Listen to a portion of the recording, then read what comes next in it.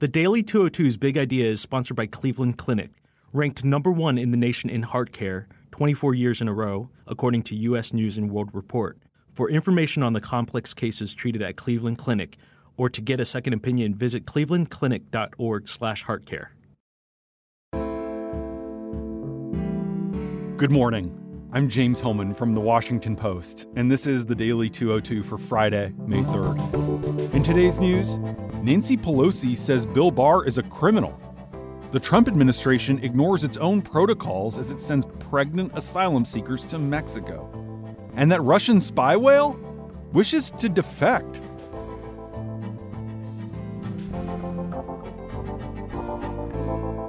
But first, the big idea.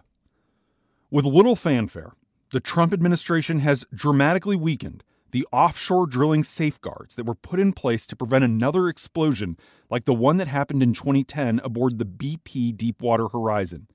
That incident killed 11 workers and triggered the largest oil spill in U.S. history. Administration officials formally announced the new well control rule on Thursday. They say Trump wants to increase domestic oil production and reduce burdens on the fossil fuel industry. The political appointees at the Bureau of Safety and Environmental Enforcement, a division of the Interior Department, which promulgated this rule, say the changes will save the oil and gas industry $1 billion that they were going to spend on safety measures.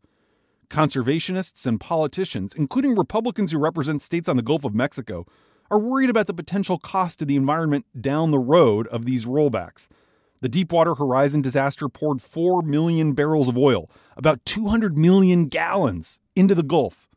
After all, the fishing industry was devastated by the BP spill. 1 million seabirds died. More than 150 whales and dolphins were found dead, their bodies floating on the surface of the ocean. Surviving dolphins suffered permanent lung defects and hormone abnormalities. The rule change comes at a time when the Trump administration is considering expanding offshore drilling leases to 90% of the United States' outer continental shelf, including the Arctic and Atlantic Oceans. This is an unprecedented proposal. Trump's men at the Interior Department suspended a study last year by the National Academies of Sciences to determine ways that oil rigs could operate more safely.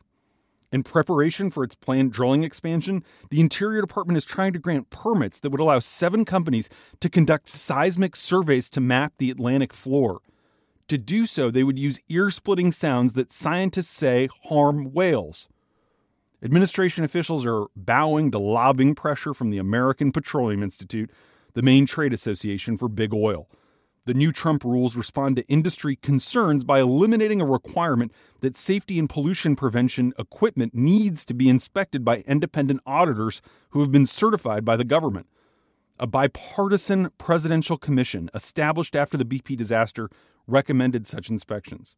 Now, oil companies will get to use recommended practices created by the oil industry itself for ensuring that safety equipment works, returning to the way things were before the spill.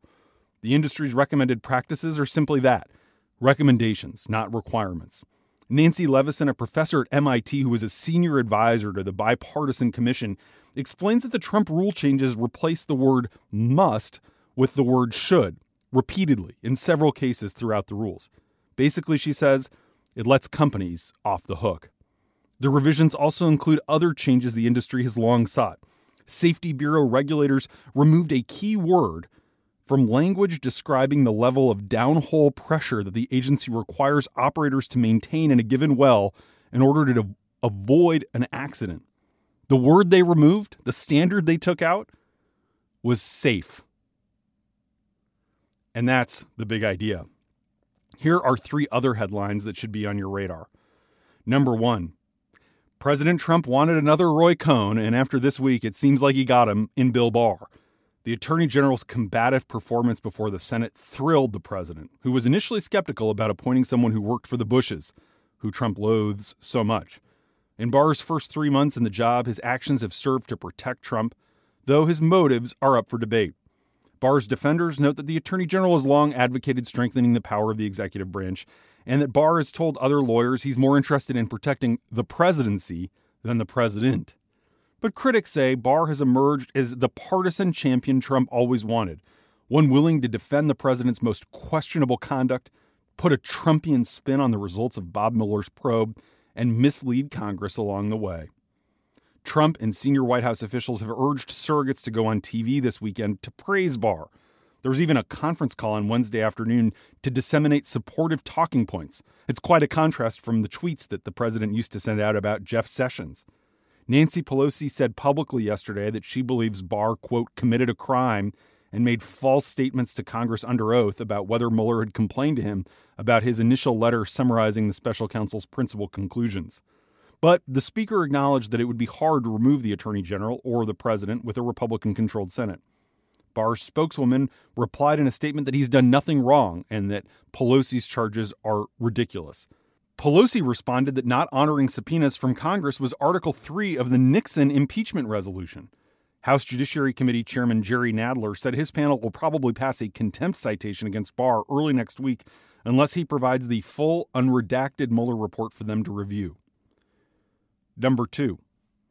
The Trump administration is sending asylum seekers to Mexico while they await their court rulings, in some cases ignoring the government's own protocols for who should be sent back across the border. The guidelines for the migrant protection protocols preclude government officials from sending people with, quote, known physical or mental health issues back to Mexico. But the reporters we've deployed on the ground have found at least 2 pregnant women and a Honduran family that includes a 4-year-old girl with a neurological disorder who were sent from El Paso to Ciudad Juarez in Mexico under the program.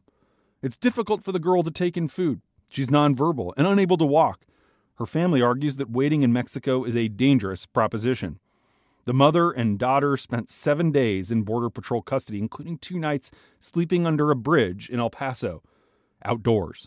One day after being told her husband could pay for bus tickets to get them to Florida, Border Patrol agents told the mother they would instead be sent to Ciudad Juarez.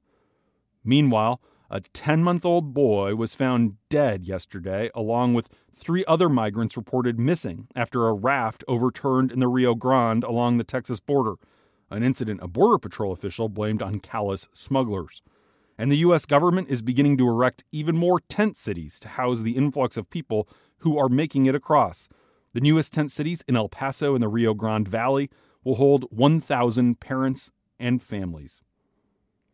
Number 3. Remember the Russian spy whale we talked about earlier this week that was discovered in Norway? Well, he doesn't want to go back to St. Petersburg. It's a high-profile defection and a rare win for the good guys after a week of global attention on the beluga. The whale has moved only about 25 nautical miles within the last week and appears to enjoy proximity to humans, probably because of training by Russians. Norwegian officials who have been consulting with the Americans are looking to transport the animal, who is yet to be given a name, to a sanctuary in Iceland. Contrary to the species' normal behavior, the beluga has allowed residents to pet its nose over the last few days. It's become quite the attraction. The whale was first spotted by Norwegian fishermen last week. The fishermen spotted a strange harness wrapped around the whale's body. Researchers say the harness was designed by the Russian military, and it could carry either weapons or cameras to be used against Western targets. It's believed to be part of a special operations program the Russian Navy has been pursuing for years. Since the 2014 Russian annexation of Crimea, there have been constant and often creepy reminders of the Kremlin's massive military apparatus lurking on Europe's eastern outskirts. Mystery submarines, unidentified jets, including one that almost crashed with the passenger plane, and strange troop movements.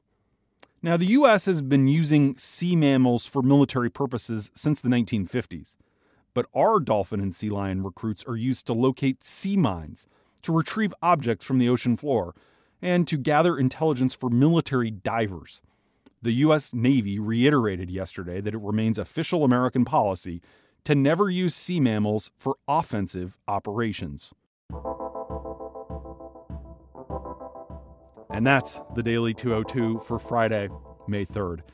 Thanks for listening. I'm James Hohmann. Have a great weekend. I'll talk to you on Monday.